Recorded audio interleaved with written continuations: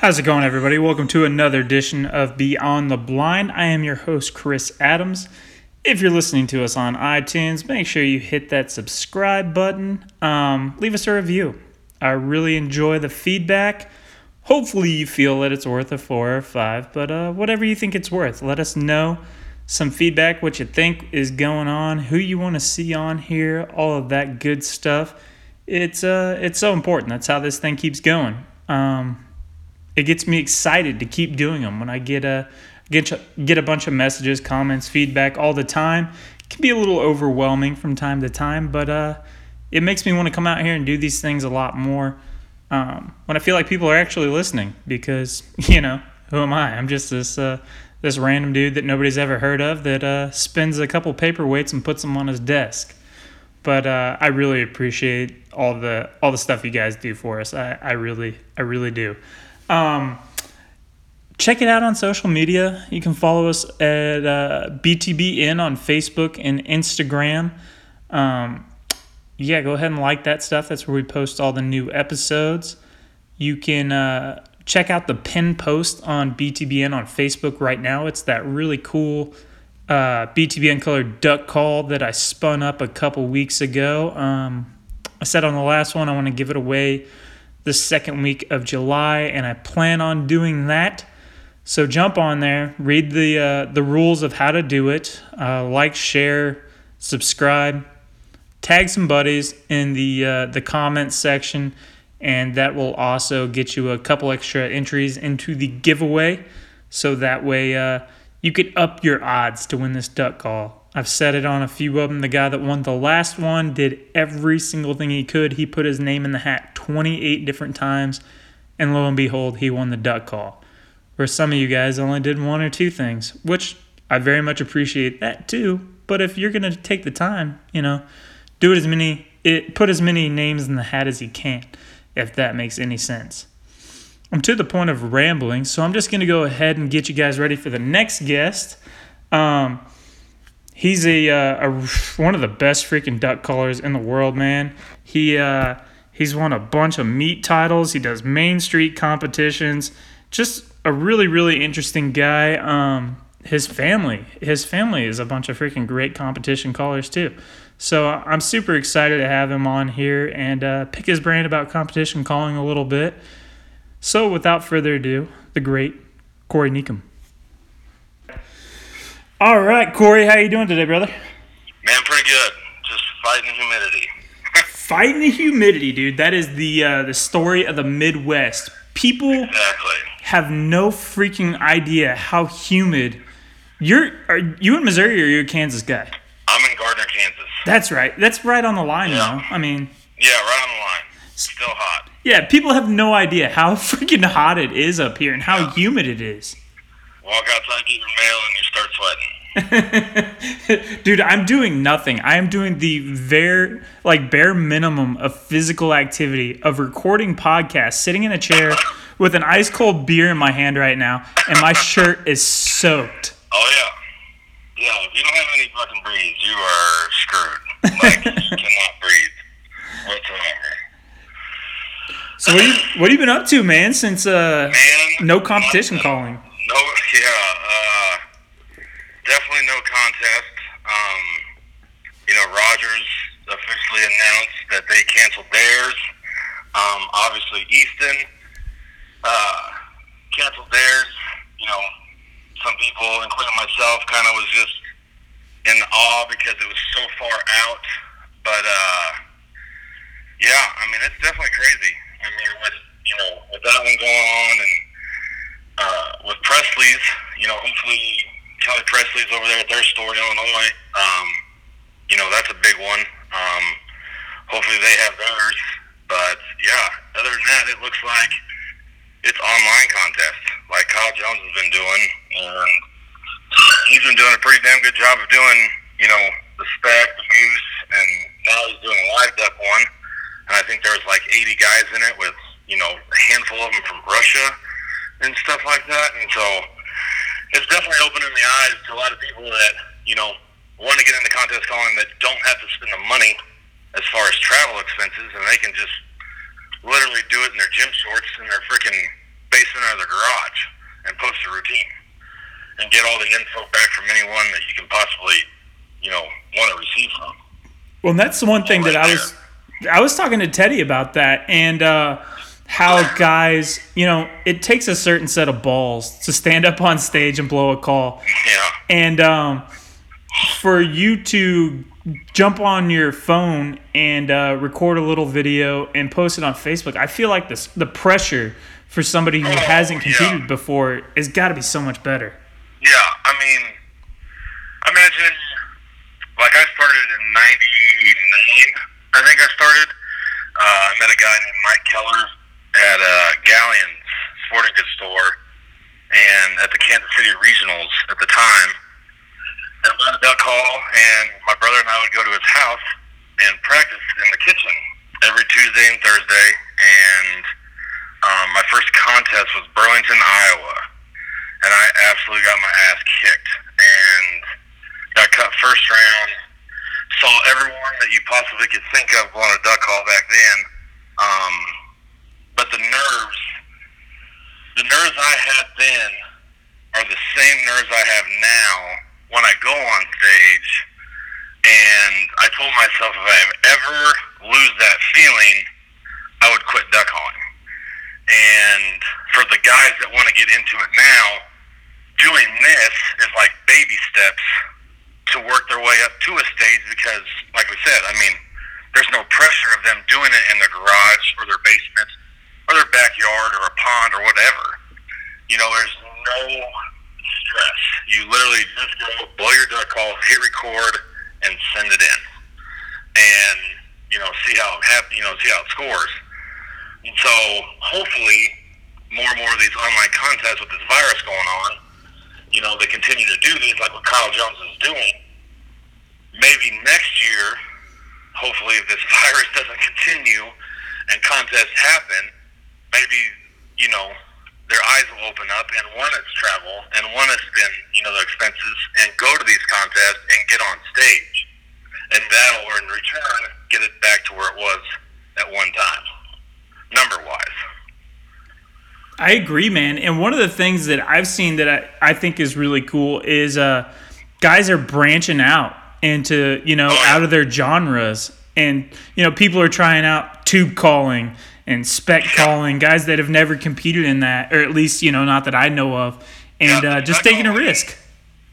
Yeah, the spec calling is, in my opinion, has gotten bigger, obviously more popular, especially in the Mississippi Flyway, obviously where I guide at in Arkansas in the northeast part, specs, but like Kentucky, Tennessee, Southern Illinois, even Missouri, and obviously, Central Kansas, the spec hunting is getting bigger, but the contest aspect of things, there would be like 2, maybe 3 spec contests a year, and there were so many talented spec callers, obviously down in Louisiana area, and a couple, in California.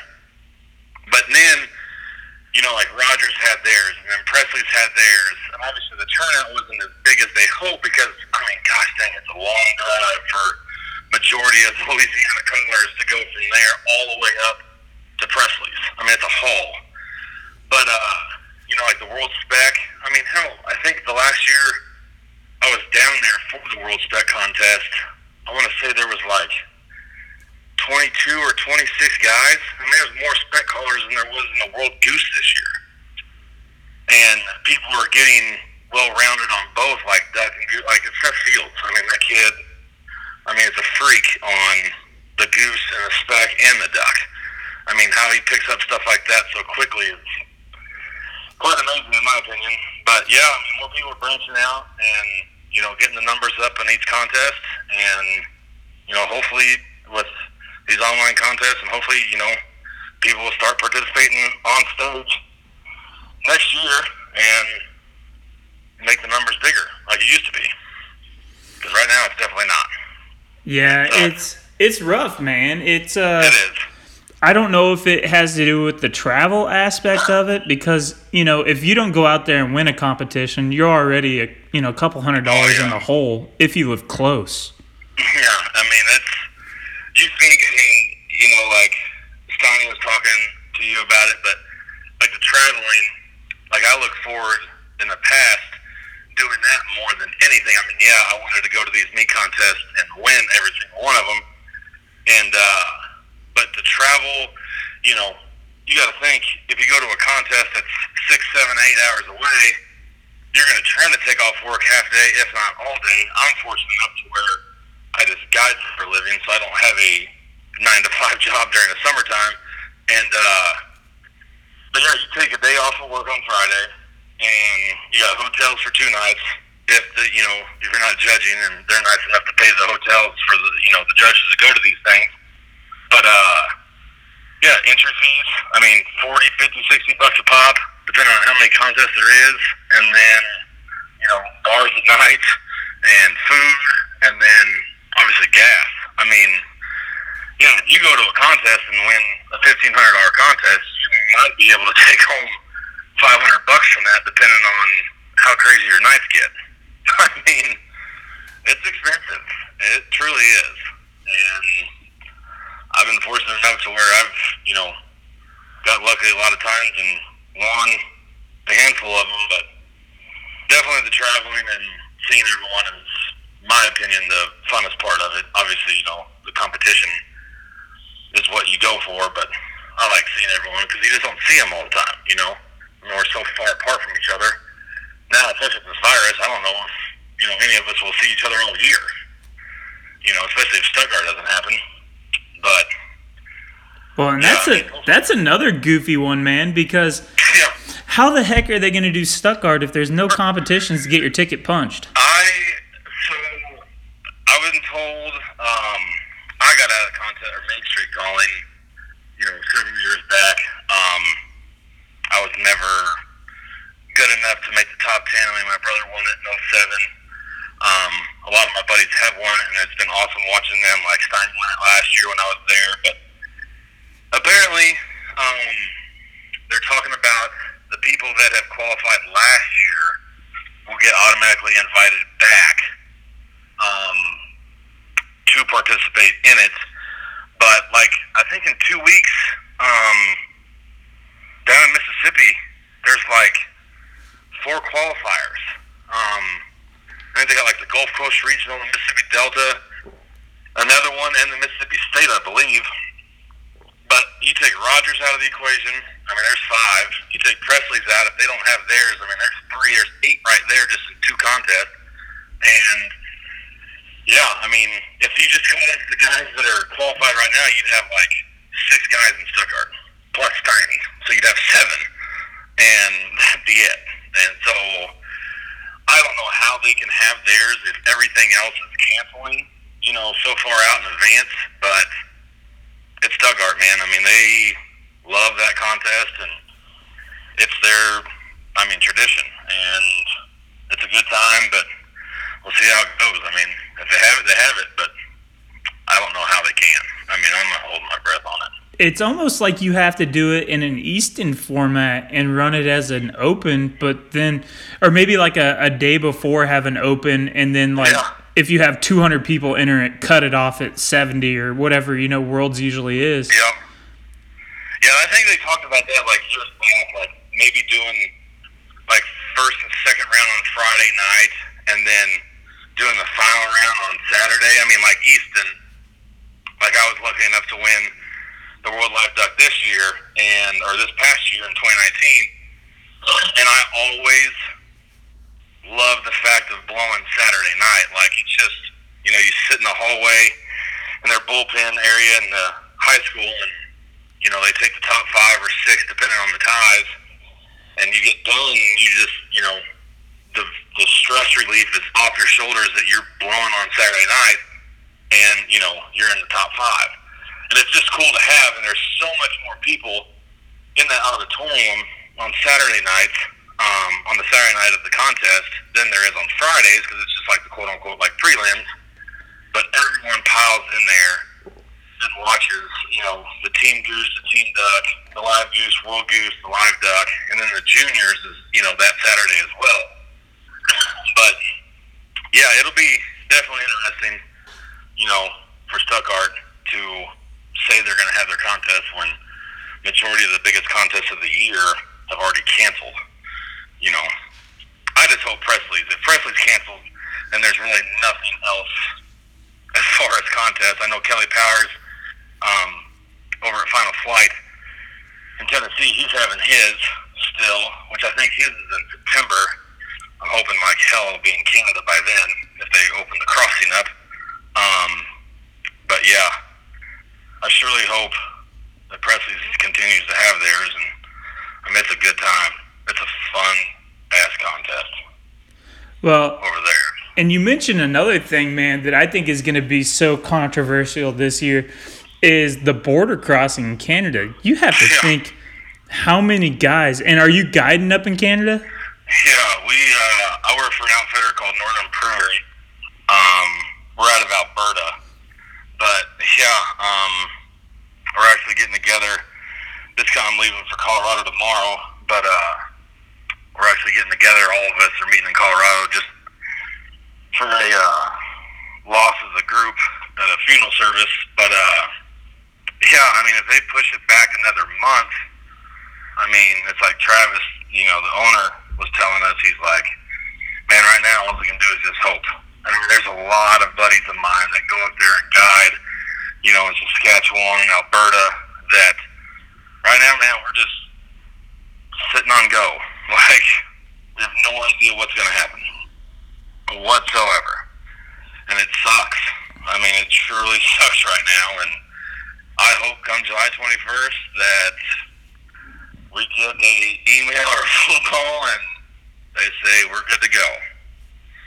But if not, man, I mean, it's one thing after another with all this damn virus and everything else going on. I mean, I hope we can make it, man. I hope they let us in.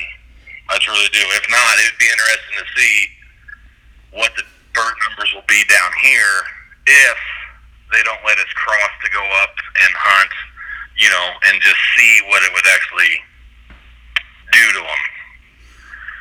If none of the outfitters and, even if they shut down the whole damn thing and, no freelancers, because there's not very many people up there that fun hunt, that are locals. I mean, we take farmers and their kids out and they sit on these big ammo shell metal boxes with 10 gauges and the A-frames with us, and they'll go once a year with us.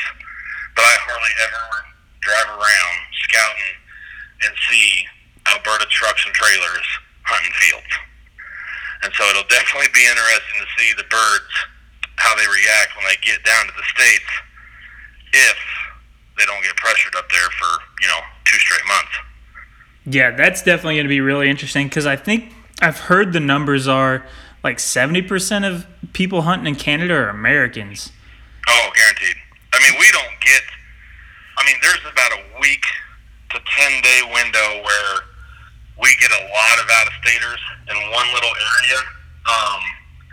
Like last year, I saw like Idaho, Texas, Montana, Washington, Michigan, Minnesota, and even Illinois. Now, Saskatchewan, obviously, 1,000 more people go over there than Alberta. But, yeah, the amount of people that I see, just coming from Alberta down through Saskatchewan, even when I leave, and I don't leave until, the end of October, but it's all out-of-staters and trucks and trailers. But, yeah, I was talking to my buddy the other day about it, and, if by chance none of us are, they don't let us cross, it'll be pretty cool to see what the birds will do when they get down here. Because, a lot of stuff dies up there in Saskatchewan and Alberta for those 2 months with everyone that goes up there. I'd hate to see the number of birds that get killed from September 1st till the end of October, first week of November, by out-of-staters. Or, not out-of-staters, but, Americans. Out of country. Out of country, whatever the hell. It'll be interesting to see, for everything. And, it was going to be jacked up already before even the corona nonsense happened with how hard they're pushing gun legislation up there. Yeah. It wouldn't surprise me if in 5 years it's going to be like Mexico, where you guys have to have guns up there for clients, and they come and rent them from you. Exactly. Like we get, just like every other outfitter up there that, offers lodging. I mean, we get pallets of shells. And, yeah, when they were talking about the 10 and 12 gauge rule, I mean, I was just like, what the hell? And the funny thing is literally, like, no exaggeration, every person that I have taken that lives up in those areas, farmers or friends of the family that have the ground or the farmers' kids, it's 10 gauges. And that's it. Like, that's all they shoot is 10 gauges. And I'm just like, well, I mean, the 12 and the 10 gauge law and knock it down to 20 gauges, but who knows, man? I mean, I wouldn't be surprised, like you said, 3, 5, 6, 7 years, however long, then we'll have like a whole entire gun safe with guns that we'll have to, provide to them with a license, something like that. It's definitely, man, Canada's such a freaking magical experience, man, and I've never got to go up there and hunt, but, we had a TV show down here in Springfield for a while, and I don't know if you know David Taylor down here, but he's one of my best friends down here, and he was on the show with me, and they did a couple of weeks up there and brought back all the footage, and it is just unreal, man. Yeah, my dad took me and my brother, one of my best friends, Thomas Wells, and I think there was like 3 others. I think there was like 7 of us. And we went up to Saskatchewan, and we were up there for like 7 days, and it was like the coolest experience ever. I know I was 18 because, you could drink up there at 18, and we didn't know it at the time until we got up there, and the hotel that we stayed at was like a bar, a liquor store, a casino, a restaurant, all this shit in one building. And we'd hunt, and Thomas and I we would go to the bar and sit in there and drink Canadian beer and get drunk and wake up the next morning, go shoot like 120 or 140 snows one morning. And, it's unbelievable. Like, the amount of stuff, and not even just do, like, the ducks and geese. Like, even when you scout, like, I love scouting, in the afternoons or even in the mornings because you'll drive around and see, 4, 5, 6 different, bull moose in an area, and you'll see some elk, and, you'll see, like, a herd of antelope and big-ass mule deer and whitetails and, on top of the specks and the little geese and all the ducks. I mean, it's something, man. Like, if people haven't gone, they definitely, before they die, if you're a duck and goose hunter, you have to get to Canada, whether you do it on your own or spend the money and go with an outfitter. But, like, people need to experience it. I mean, I got buddies that live over in Illinois, like Dan Getz and his brother and dad, and they go up. I think there's like 4 or 5 of them. They go up for like, I think 5 or 7 days, and they freelance, and I mean, they piss pound them, and stay in the hotel and bring little grills and cook out and stuff. I mean, it's a ride. Like, it is truly a freaking ride up there. I love it. So one of the things that David told me about when he would go up there is their liberal use of the F word, like in everyday conversation. He said he walked in the post office. Every other word. Yes. I am one of the worst when it comes to profanity, and I think I've only said like maybe 1 or 2 in this. But you have conversations with farmers up there, and they'll tell you, like, right out of the way, majority of them, how much they hate Trump. Like, they'll express their feelings to you about what they think of him, but you literally have to sit there and take it because of the fact these farmers up there, I mean, they'll farm like 5 miles one direction and 7 miles one direction, like north and south, east and west, and it'll have 4 or 5 sloughs and pea fields, and you just have to accept it. But yeah, their profanity is very aggressive. Very aggressive. He said he walked in the post. Love to drink. He said he walked in the post office, and the guy at the post office is like, "What's the fuck? What the fuck is up, eh?" Oh yeah, yeah. And this, like, the different words, like semi is a semi truck. Instead of, like, be like, hey, I'll call you later, or whatever, like, they say, hey, I'll phone you, and that means I'll call you back. And, like, there's just a bunch of weird different shit, and they got different flavored potato chips at Walmart that we don't have down here. That's just mind-blowing. But yeah, it's crazy. I mean, everything, the speed limits, the gas is, per liter, and so it's, fucking mind-blowing to try to figure out what you're paying, per gallon. Tobacco prices, I mean, you don't buy dip up there. I was going to say, how much do you smuggle? So, this year, when, I go to these smaller ones, one of the guides and I went to, I can't remember which one we went to 2 years ago, but last year, went to Medicine Hat, and it's like an 8-hour one, and I crossed by myself, and Tyler wasn't with me, but I had, what did I have? I think I had like 35 or 40 cans of dip, and then I had 2 handles of Tito's and a 30-pack of Busch Light. And I'd tell them, right up front, be like, hey, this is what I have. And the Americans look at your stuff first, and then, you pull up to the border, and then they get out. But, yeah, I mean, last year they didn't say nothing, but 5 cans of Copenhagen Long Cuts is $168 up there. Oh, my gosh. Yeah. The first time I went into a liquor store, me and Johnny Miller went into the liquor store, and he said, hey, Bob, he's like, don't buy Coors Light. And I went in, and I looked at the 24-pack of Coors Light, and it said $79.99. And I was like, what the fuck? But, yeah, it's Canadian money, but it's still highway freaking robbery. I mean, like a handle of Crown, I think, in where we're at in that area is like $135 or some shit. Jeez. But I guess that's how they pay their health care, is with the tobacco and alcohol prices. You're like, I think I'm going to quit dipping and become sober for the next 2 months. Yeah, you definitely don't go to a store and just buy a can of dip. I mean, it ain't like down here. I can promise you that much. That's crazy. I missed it, and I hope like hell comes July 21st. We'll get good news, and every one of us, including all my buddies that guide up there, will be able to go up again. I hope.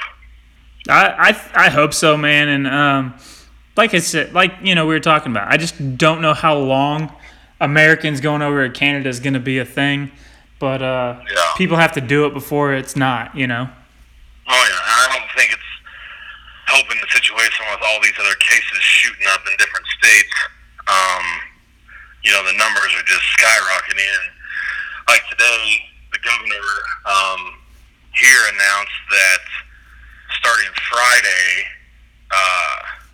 in Kansas, you have to wear a mask in any public location you walk into.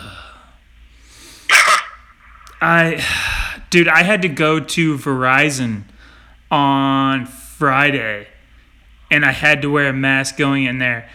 And let me tell you, that was the most irritating. It wasn't a cloth mask. It was like a itchy surgical mask. And I think I touched my face 100 times in the 20 minutes we were in there. And I was like, I'm just going to go wait in the car because... Oh, dude, I'm going to be open right now. I was in rehab from April 7th till May 26th of this year. And the first 14 days I was in, I had to wear a mask from the time I left my room till the time I got done with the day, even in like the counseling meetings or group meetings, in the kitchen. And they take our temperature 3 times a day when you get your medicine. When I'm just like, what the hell is the point of wearing this mask when I'm in the doctor's office every day getting checked for this damn disease or this, virus? But yeah, that was the worst 14 days. I was wearing this damn mask every single day. And knowing that you have to wear it now come Friday, and every store or restaurant or anything is just mind-blowing. Have you ever had one of those nose tests? No. Holy hell. So it was like back in 2018. It was New Year's Day of 2019. So the first of 2019. Yep. I went. I had like strep throat the week before that. Like all week. I'm pretty sure I had it. I never went to the doctor, but my throat was just jacked. Well, that started going away, and I was at work one day, and I was like, well, I finally starting to feel better, but my jaw is killing me. I don't know what the hell it is, but my jaw is killing me. And I got home from work at like 5:30, and I looked in the mirror, and it looked like I got punched in the jaw. It was swollen. I was like, oh my God, this is not good. I started taking some Right. Benadryl, and I just felt like crap. I started getting a really bad fever, and I didn't know what the heck it was. And we didn't even go out for New Year's Eve. I ended up bedridden, and I woke up at 3 a.m. because my face just hurt. And I got up and I turned on the mirror, and my face, like, it looked like I got stung by a bee. My whole face was swollen, and I couldn't hardly open my mouth. And I couldn't explain what the hell it was. So I woke up the girlfriend, and I was like, I'm going to go to the hospital. Whatever this is isn't good. And she's like, well, what are you talking about? And I turned on the light, and she's like, oh, my God, your face. I was like, yeah, I'm going to go ahead and go up to the hospital. And I checked in. They started asking me all sorts of crazy questions. Have you been out of country? Have you done this? Yeah. Have you done that? And I was like, no. And I was like, literally, I had a sore throat last weekend, and I came in, and I don't know what the hell this is. It wasn't like this yesterday. So they put on all like the hazmat suits and all this different kind of stuff, and they start treating me like, I have some kind of deadly disease. Have you been out of country?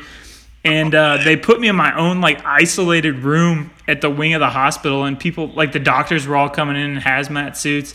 And I was like, okay, what is going on? Like what the hell is wrong? Exactly. So they come in with this freaking foot-long little stir stick, it looks like. And they just ram that crap up my nose. And I think they took some like brain material out. And they went out there, and I ended up being hospitalized for like 3 days, and they just pumped me full of all sorts of different chemicals, and they could never tell me what it was. I had like 5 different infections at once. You might have been the first person with the coronavirus. That's what I told him. My girlfriend 2 days later had to get admitted for the same thing. And I told the doctors, I was like, I'm patient 0. I finally get to be patient 0. Yeah, you might have been the first person to ever have it. Dude, it's terrible. If I still have a picture of my face, I'll send you a text message of it. That is impressive. It is. It was ridiculous. But yeah, man, that nose swab is no fun, and that seems to be the standard way they're doing it. Yeah, I'm out, dude. Like, I can't mess with that shit. So, No. let's get into some competition calling, brother. Your family is pretty ingrained in the old competition calling world. Give me some of your background with that stuff. Man, my dad, like, earlier in the conversation, my dad never did it. We actually were born and raised in California, and moved out here in like 93, and my dad and grandpa and uncles and like I said, went to that galleons contest, and Oh, you're cutting out a little bit, buddy. Are you still there? I'm going to hit pause, and we'll get it going again here in a second. All right, sorry about that. We got it back on here now. So you were saying that your uncles had been doing it? yeah, they all hunted, but they never got into it, until we moved out here. About that duck call from Mike Keller, and he won the world in the 80s, born at Rickentown. And my brother and I, along with, my brother was a junior blowing in those contests with, Dusty Banner and Forrest Carpenter. All 3 of them are using Big Guy's Best at the time. And me and Evan Myers, but like Jeff Stetzenbach and Buddy Mann, all 4 of us, have competed in the world, but we started getting together and practicing. And then my first contest was, Burlington, Iowa, and I think I took like second in the Kansas State like 2 or 3 years in a row to Evan, and that was like the only thing. I had one, I think, top 5 finish at the IWA in like '03 or '04, but at the end of '04, or '03 or '04, I won the Cornhusker Regional up there in Nebraska, and that was my first year to qualify. And I think I qualified, I don't know, probably, I think 12 years. And my brother won it in '07, and that was like my second best, like, show out at the Worlds. I think there was like 12 of us in the final round, and it was him and one of our good buddies, John David Stanley, and I can't remember all the other ones that were in it, but me and another guy got cut.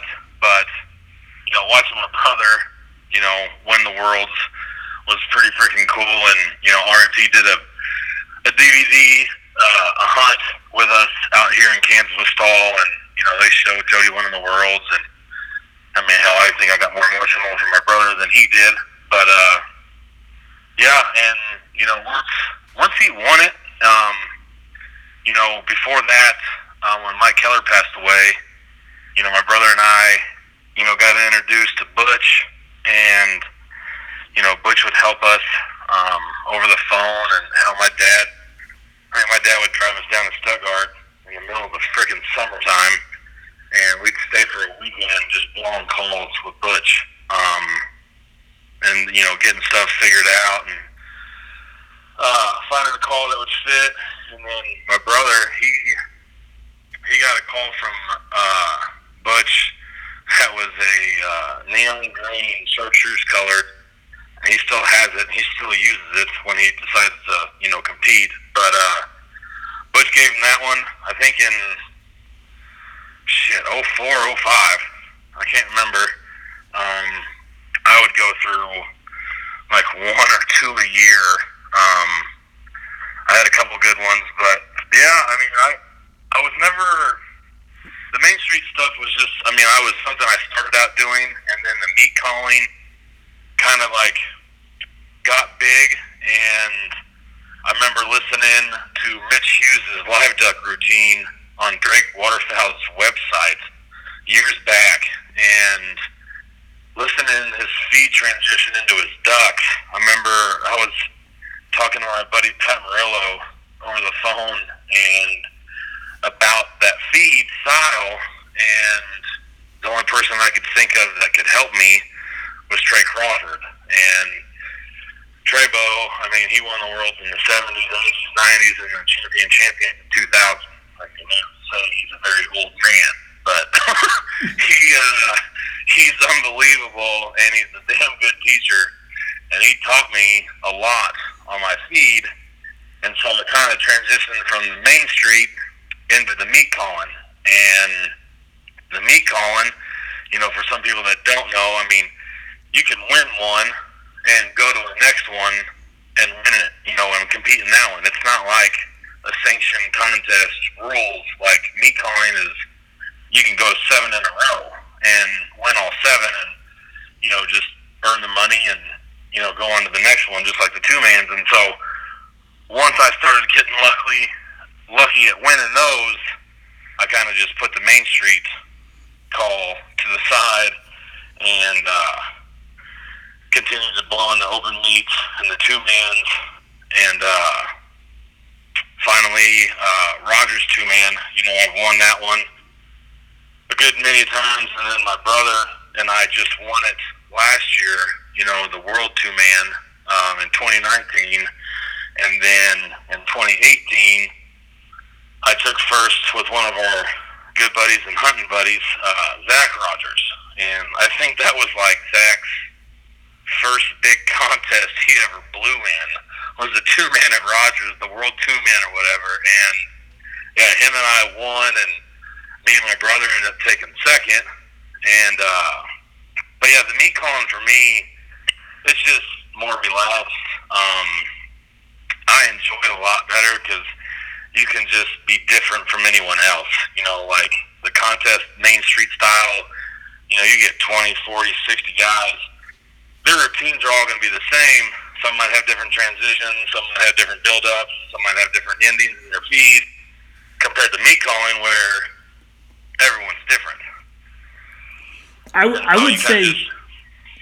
Go ahead, man. No, I mean, you know, you just build your own routine. Once you start, you know, placing or winning, you get comfortable with that routine. You just stick with that routine and, you know, try to figure out little things here and there. You know, for me, I think I stand out more because of my flow and my feed and my meat routine than anything. I mean, you know, there's guys like Seth and Trevor and Howie, my brother, Mike Benjamin. There's a lot of damn good duck callers, and they're all different styles.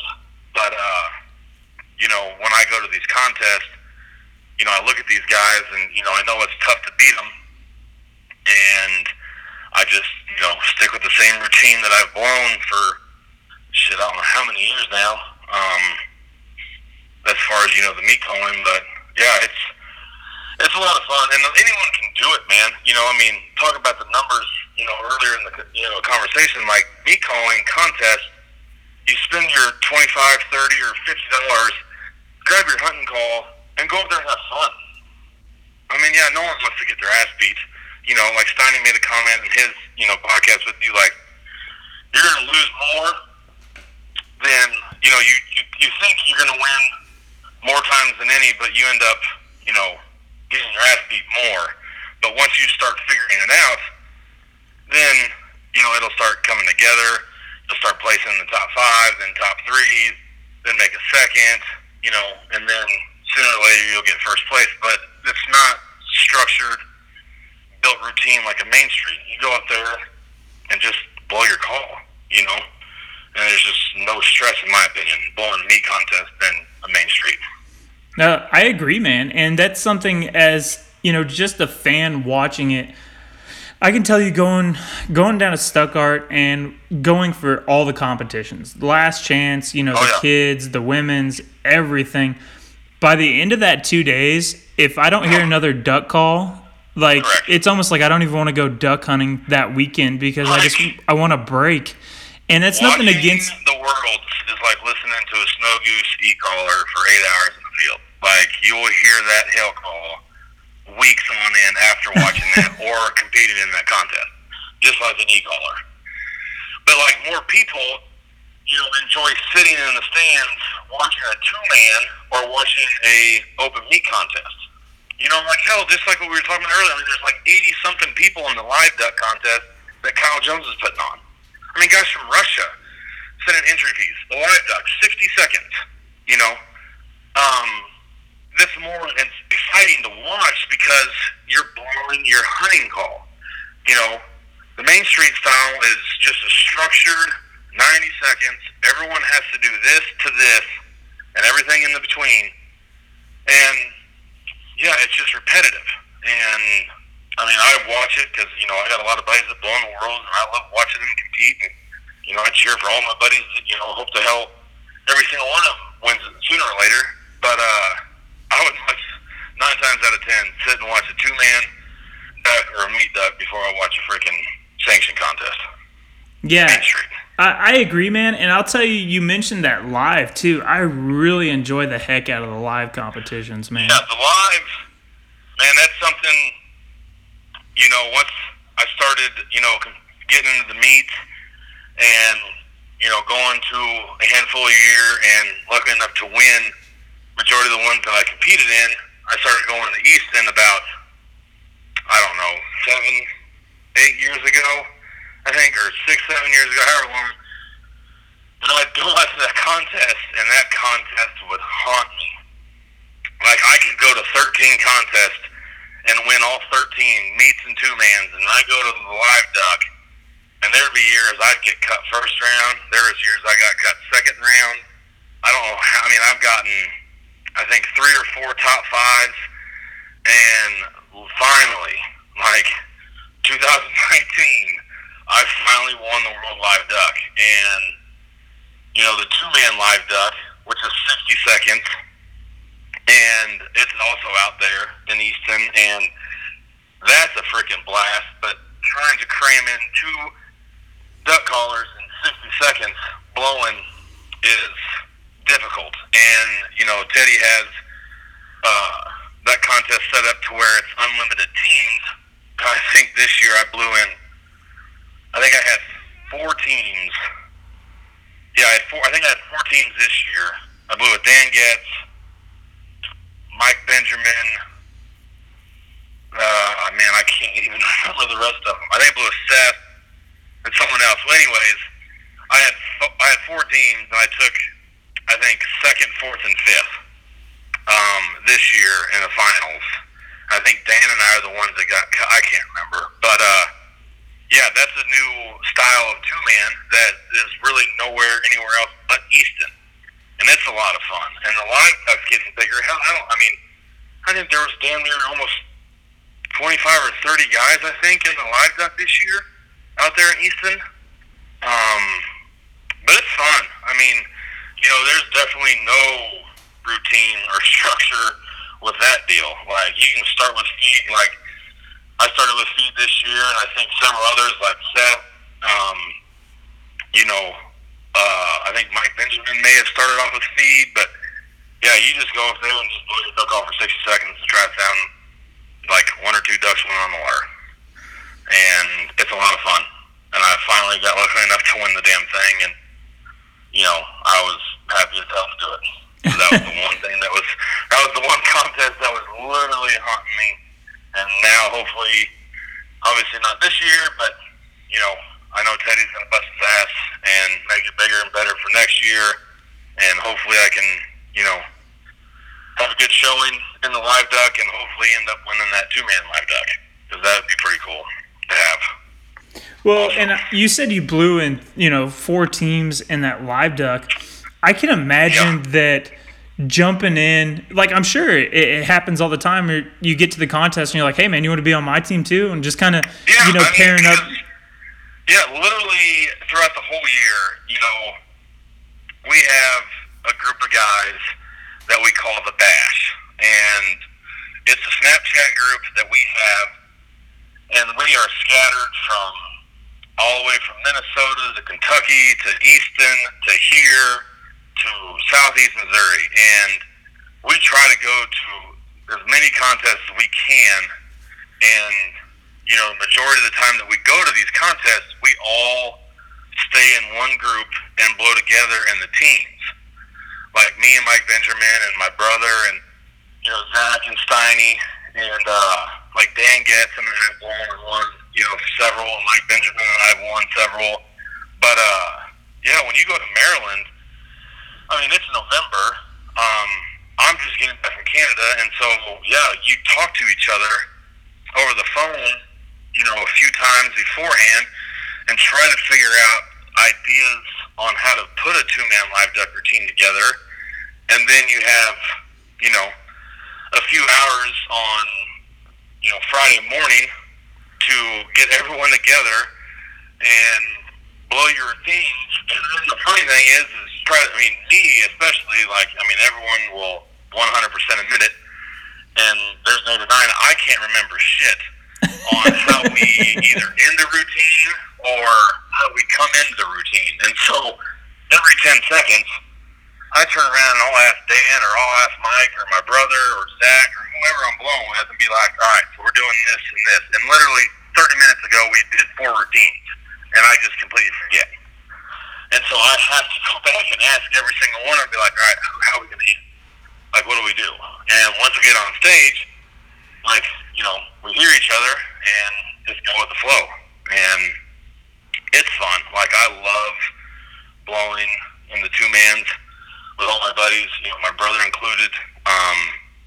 You know, the Rogers two-man contest, winning it with my brother finally, you know, when they changed it over to the World contest. And my brother and I won that Rogers two-man, I don't know how many times in a row, when it was just like a $500 deal. And then once they changed it to the two-man World, like, my brother and I just fell off. the deep end. And I think we had like a fourth place one year and a third place, I think, or something like that, or a cut. I don't know. But finally, the last 2 years, myself included with Jody and Zach, got lucky enough to, go back to back. And I was hoping to try to three-peat it this year, but, with the virus and them canceling it, it's definitely not going to happen. So. Do you think your brother enjoys the live and the meet stuff more than the Main Street now as well? He never really did he never got into the meet contest. Like, and once he won the Worlds, I think he was like the second youngest to ever win the World contest. I think he just graduated high school when he won the Worlds. Jesus. And, his routine was, unbelievable. And the year he won it, I remember we filled up 2 trucks full of shit that he won. And, obviously he went back the next year, and then he blew in champions. And, being the fact it's 2020 with the champions, I think he's still, if Stuttgart has it, I think he's going to go down and compete in the champions. But yeah, the meat contest, man, he just never picked it up. He'd always go on the 2-mans with me, and we would always go not to sound like a quote-unquote Trevor Shanahan, but Jody and I would go to these 2-mans, and 9 times out of 10, we'd win them. And that was about as far as he would go into the meat calling, and finally he blew in one meat contest at the CWA in Northwest Arkansas, and he beat me. I got cut first round, and I literally was blown away, and they cut me and I think 2 other kids. Like 16 and 17-year-old kids. And my brother's looking at me in the bullpen I'm like, what the shit? And so I'm like, whatever. So I went out in the parking lot and drank. But yeah, he ended up winning that contest, and that was his first meat contest win. And still to this day, I feel bad for not going back in there and watching, because he always watches any contest that I'm in, whether it's meat or a 2-man, and I did not, because I was just like, wow, I got cut, but, I'm kind of a freaking sore loser at times, and so I kind of just was like, well, I'm just going to sit out in the truck and drink. And, but yeah, outside the 2-man, that's about all he does. He actually did the live duck that Kyle Jones just put up. I don't have Facebook, but a lot of my buddies told me that, his routine was really damn good. He's blowing power calls, and so that's what he uses when him and I compete. He did, use J.J. Layers for a while, which I've been using those since 2003 or 2004 or whatever. But yeah, he's good. He just,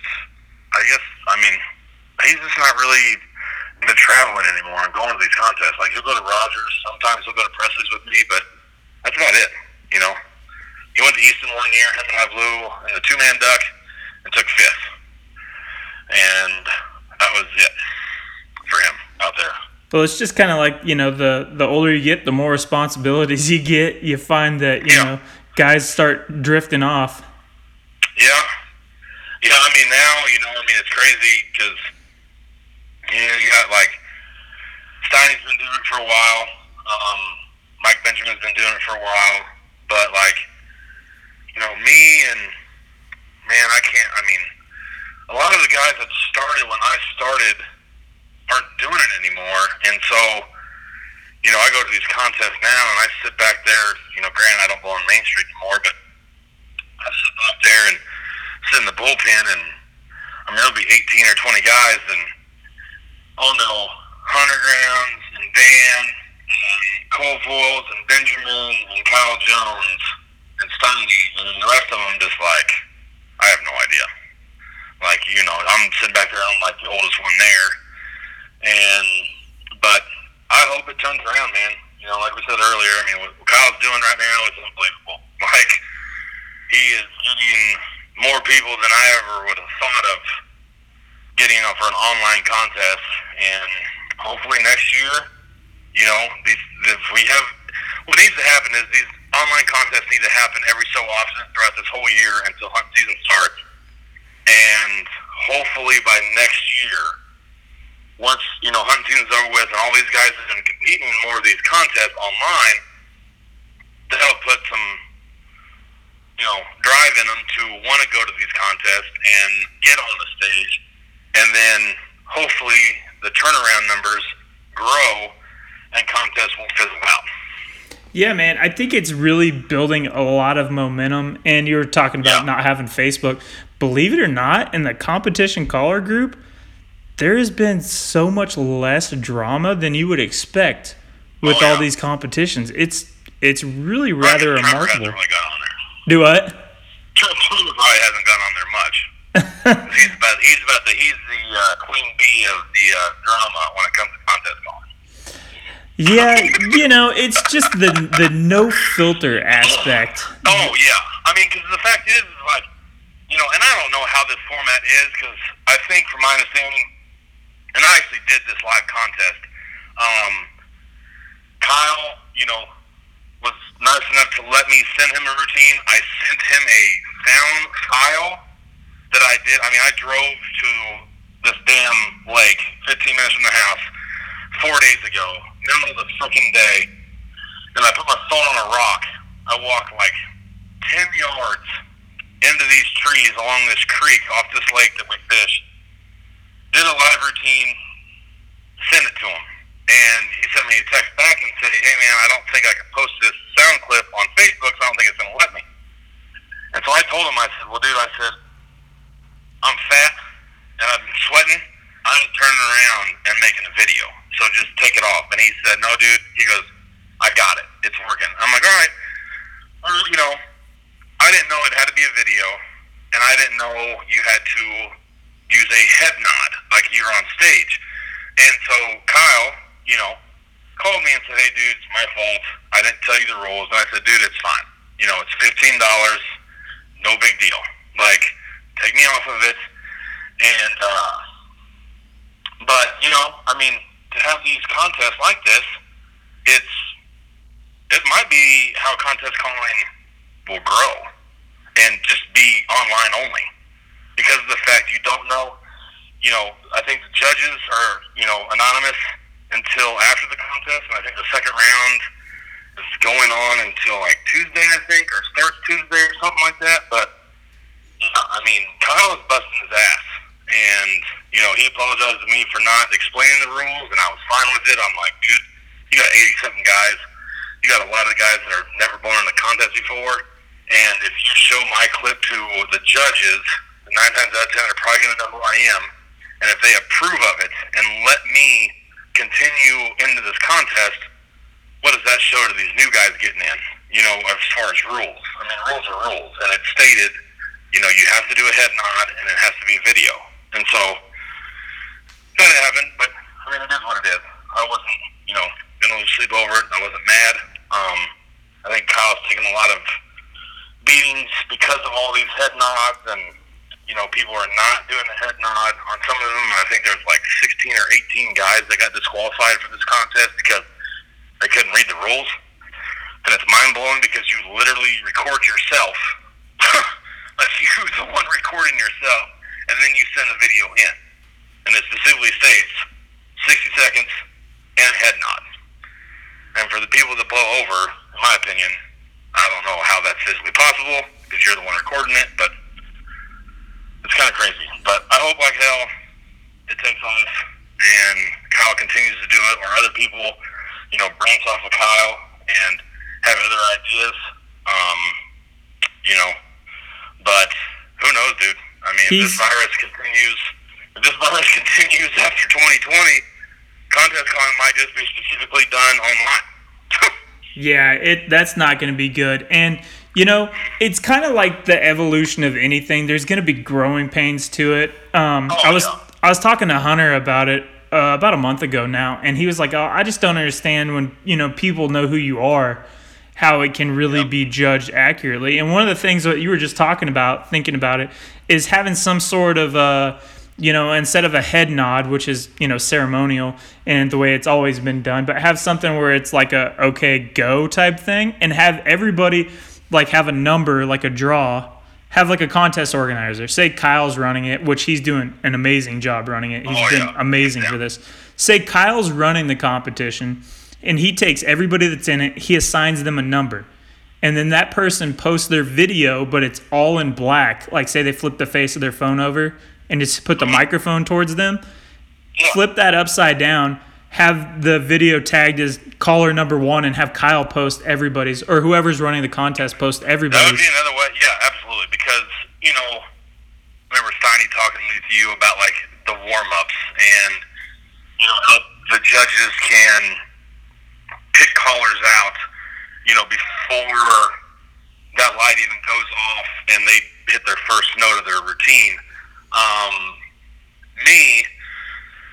I'm probably hands down the worst one when it comes to people on stage. And even the people that blow me in two hands can't stand it, because I'll get up there and I don't exactly know how long. Some people say it's 12, some people say it's 14 seconds, but I will nod like to the MC and say, this is for real. And I will literally look at my duck call and just look at it. And I'll make sure the read is upside down, and I'll take like 5 or 6 different breaths and adjust my hat like 5 or 6 different damn times for whatever fucking reason. I have no idea.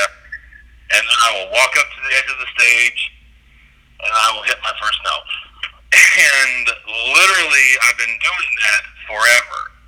And it's not fair to my partners, because, we do a warm-up, and then we look at each other and we nod like, all right, let's go. And then they're ready to go. And, my brother, my brother has beat it in me like, you got to cut that shit in half, or you have to just go instantly. But for me, I'm like Stein said, dude, like, I just get into the groove of it, and when I'm ready, I'm fucking ready. Like, I'm not going to rush it. And so the judges know. Like, you go to enough contests a year, typically the same judges will judge majority of the contests that you travel to. And once you start winning and they start pinning you out, then yeah, they will know every time you go on stage. Like, it's instantly. And so, as the online contests go, I don't know how the judging is, I don't even know the judges for this live duck, for example, but you got 80 guys and you see every single one of them. Say there's 2 judges that, we'll just use him as an example because it's probably true. So you take 2 judges that actually can't stand Trevor, and so they're going to dock Trevor just because they don't like him. But they know who he is because they can see him on video. And so, like what you said, do like what I did. Like, I just did a voice recording. It was black screen, and that was it. And just blow your duck call and send it in, and have Kyle or somebody post them up, number by number. You're caller number 3 for this first round. And then once you make the cuts, it's another black screen for the second round.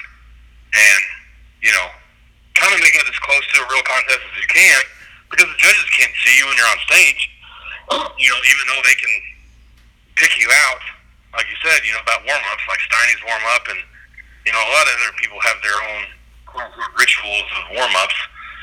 But, yeah, I hope, these contests that Kyle are doing continue to grow.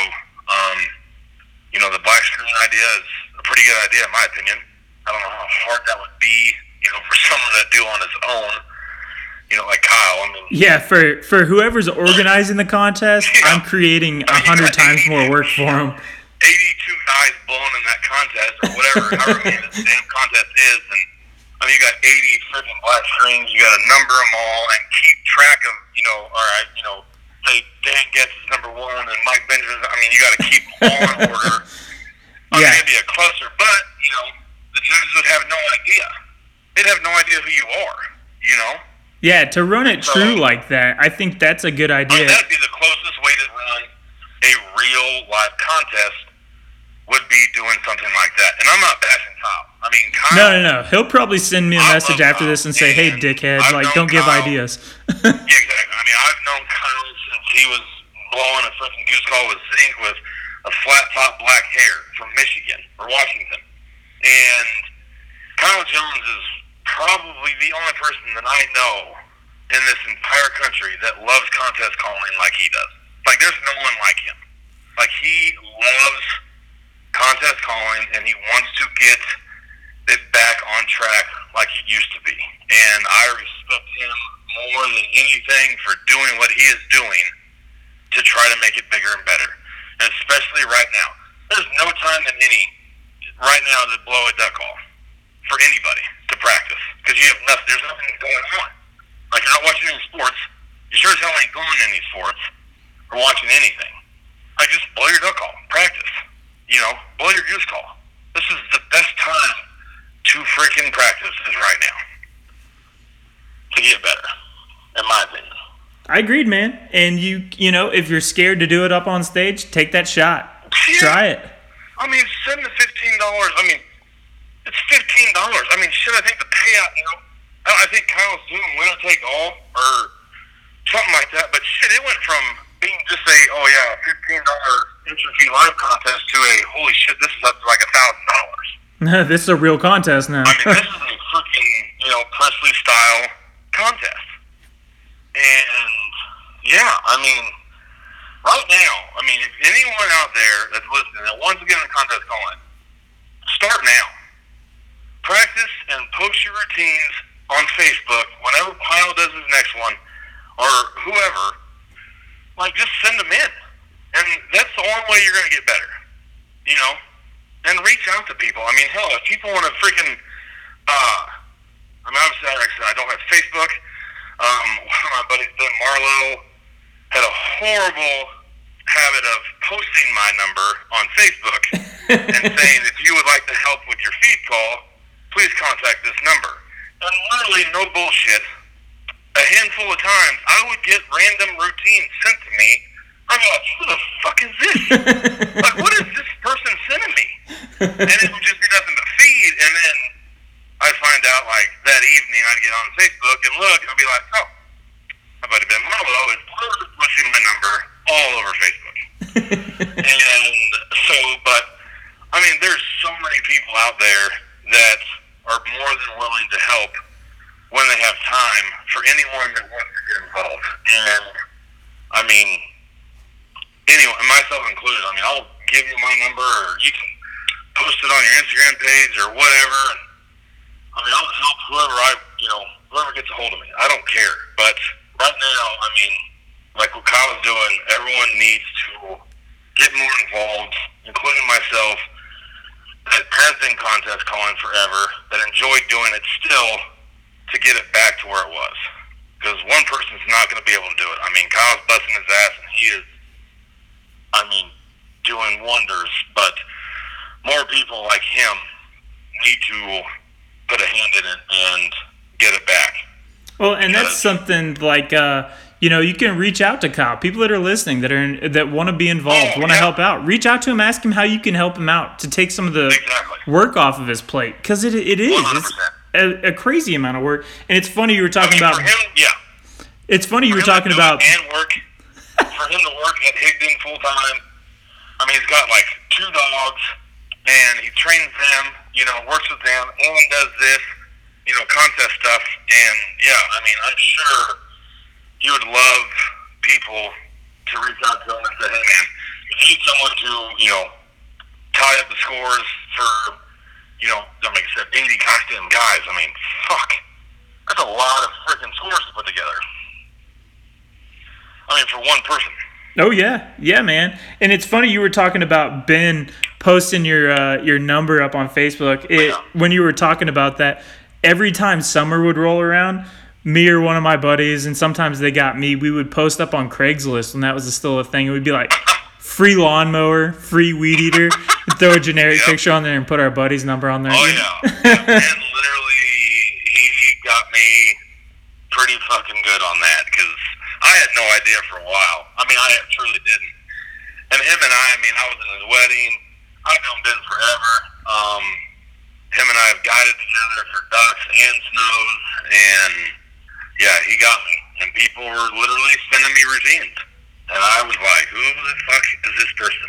Like, I don't know you, but I'll help you because you're sending me for a reason. And so, but yeah, I just hope it gets back.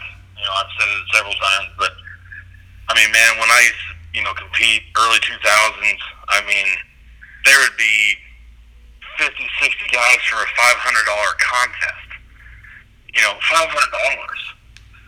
There wouldn't be 10 guys for a $500 contest now, and you can't get 12 guys for a $1,000 contest. I mean, back then there was not very many $1,000 contests. I remember galleons.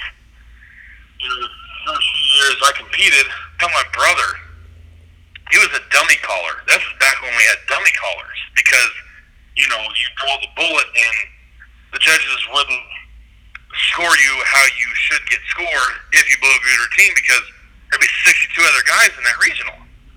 And so we would have dummy callers, and they would blow. They'd be the first caller.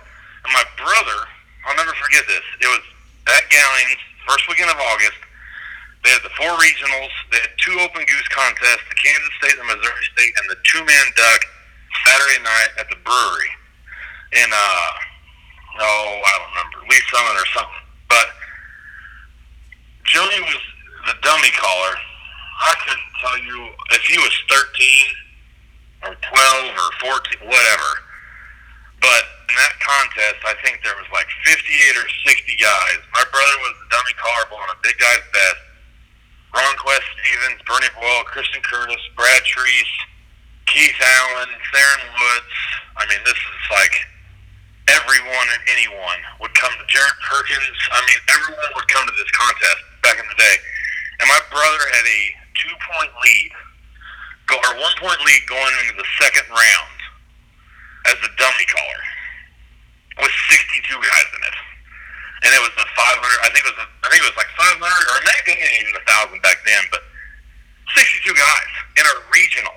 Yeah, that's insane. Like, that's what the world is now. For the Stuttgart. I mean, I think this year, I think Steiny might have said it too, but I think this year, the year Steiny won, was the least callers I've seen in that contest since I've been going to it, and I've been going to it since 03 or 04. Yeah, he said it was like 64 or 65, something like that. Yeah, I mean, I know it didn't, because I think the year Jody won it, I think there was like 69 or 70. I think one year it got up to like 72 guys, or 73 guys, or some shit like that. But, yeah, I mean, it's crazy that, people want to do these contests, and, some guys will get on there and be like, oh, this contest ain't paying shit. Well, the committee or the sponsorships are hearing about these contests not paying, and they donate more money the next year, and then there's less callers, even though the money went up. I mean, it's just, people just don't have the drive to get in their car and drive anymore to go to these contests and spend the money to compete, to try to win. To try to win. They just don't want to do it. They don't want to get beat. Well, and that's something that I was talking with Steiny about. I think we're missing a lot of those 1 to 5 year guys. Where there's everybody that's still doing it has been doing it. Where 100%. you're not keeping those new guys, and that's the problem that we have to solve, is keeping the guy who's entered 1 or 2 contests, gotten his nuts stomped in, and keeping that guy around. Yeah, because the fact is they, and I'm not saying anything bad, but like, you get a lot of these guys that will blow in their house, and they'll record them, and they'll be like, man, that sounds badass. And their buddy's like, holy hell, that's awesome. Like, that sounds so damn good. And then they see what contest is next on Facebook, and then they'll go to it. Then they'll go up there, blow their duck on the parking lot, go to this contest, say it's a meet or whatever, and pay their $40 or $50 entry fee, get cut first round. That's the last time that kid will ever step on the stage because they got beat first round. He won't go home and practice and figure out what he needs to do to get better. Once he gets cut first round, that kid will never go to another contest. So you lost a caller. And then next time you'll lose 2 or 3 callers. And then it's just, like you said, now you go to a contest and there's 15 in a contest and there's 8 of us that have gone every weekend for the last year to a contest. 8 out of the 15 guys are the same people. And it needs to change. Obviously. Well, and that's the misconception that guys just have to understand. I relate it to call making because that's what I do. And I tell guys, I'm like, if you're still making piles of firewood and it's been 6 months, a year, you're on track. Like, you're supposed to get your butt kicked in these contests for 2 years before it clicks, and you have to stick it out. It took me, Mike Keller told me when I first started contest calling to go to a contest and make a goal. Like, this is my first few years of going. My first goal, obviously, was to blow clean my first round. Whether I got cut or I made the second round, so be it. But my goal was to blow clean. And then, after a few contests, it'd be like, all right, let's make the second round. And then finally, it was 4 years until I actually got qualified for the World's Contest. 4 years. My dad would drive me and my brother, all over Hell's Creation. Like, he would take us everywhere and anywhere. We'd drive he drove us to Michigan. That's 12 damn hours. Just so we could get qualified for Stuttgart. And the miles that he put on for us, and he told us, he's like, I'm not going to drive you guys to these contests for you to get your ass beat. Like, you're going to practice and work on what you need to work on and listen to Butch or listen to Mike and get better. And then, I'll take you to more and more of them. And then once we realized what we needed to work on, everything just started clicking. And then we just continued to go to contests and place or win. And then one thing led to another, and, brother's a world champion, 2007. I think he was literally 17 years old, or 16 years old. I don't fucking know. He was young as shit. He was young. And it's just trusting the process, man. Yep. And dealers don't want to put time in it. Yep. In my opinion. I think you don't want to put the time in it because if they're not good at it right out of the gate, they're not going to be down the road. So they give up. And they don't want to do it. I agree, man. And that's practicing. If these kids want to get better and they want to go on stage, they're going to have to practice. Because 9 times out of 10, you're going to get your ass beat more times than any. But you learn every contest you go to. Learn what you need to do. Go to the judges after the contest.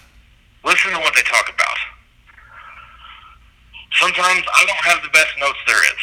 Because I'm going to be honest with you, those times I write notes that are pretty brutal to people. And I shouldn't. And I need to stop. And sometimes even if I know the guy, I'll be like, pick up golf. In my notes. This is a joke because I'll know them. But listening to the judges and listening to what they have to tell you, that's the first step. And then record yourself. Hell, back then, when we were contest calling, we had tape recorders. We had no, there was no calling ducks or Facebook or, iPhones or anything like that. Like Steiny said, how you'd go and record a contest on a tape recorder or tape cassette and listen to it at home.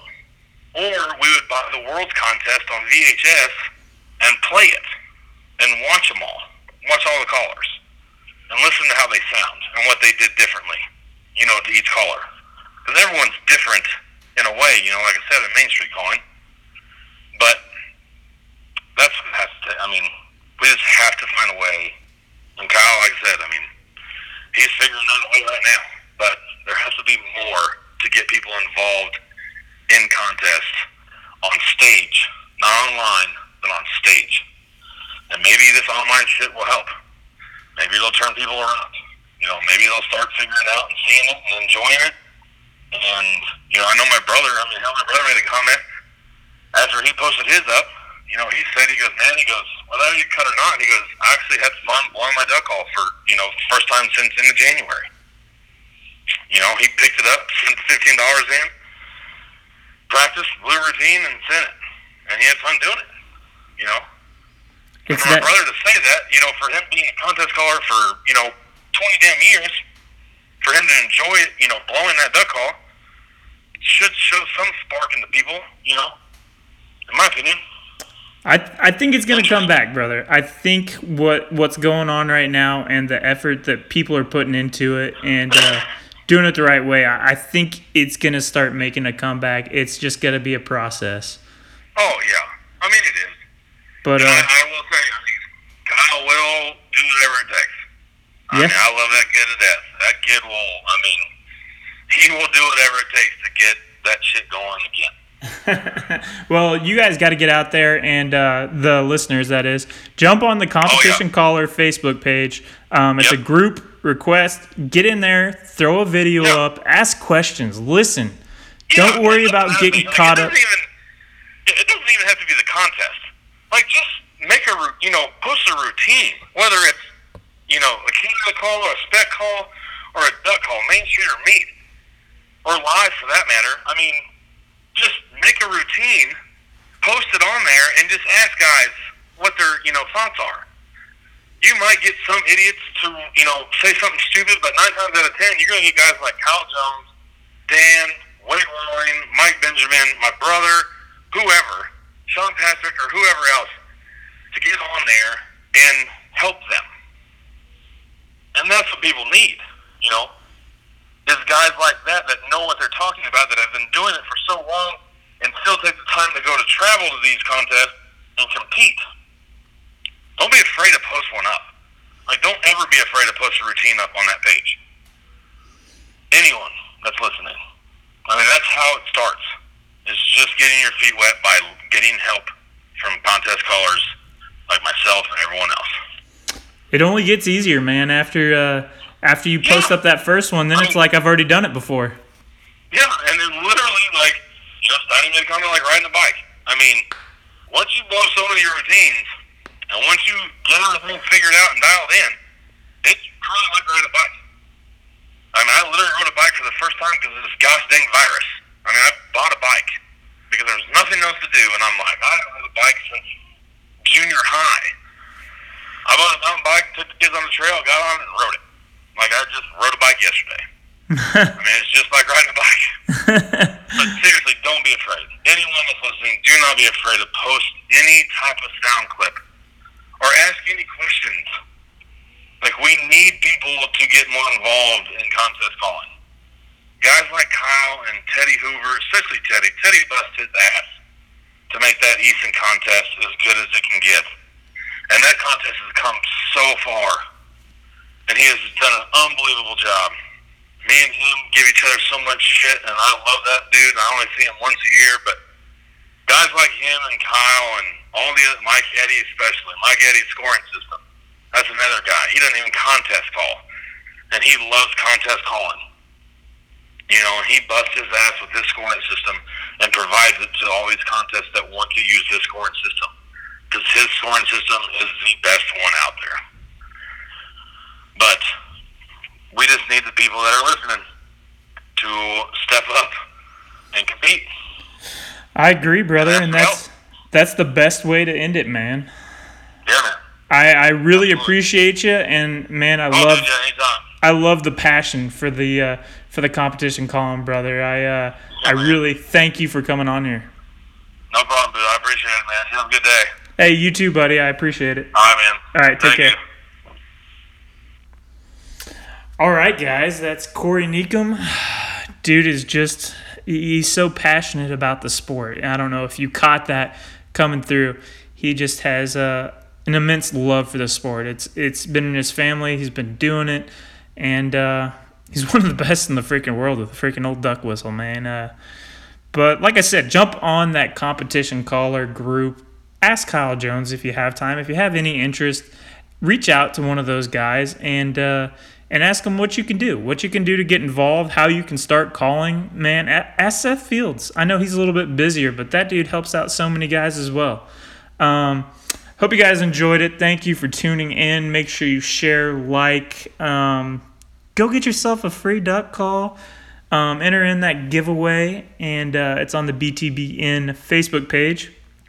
And do what it says on there so you can enter into win a free duck call. Hopefully you guys liked it. I hope you have a good night.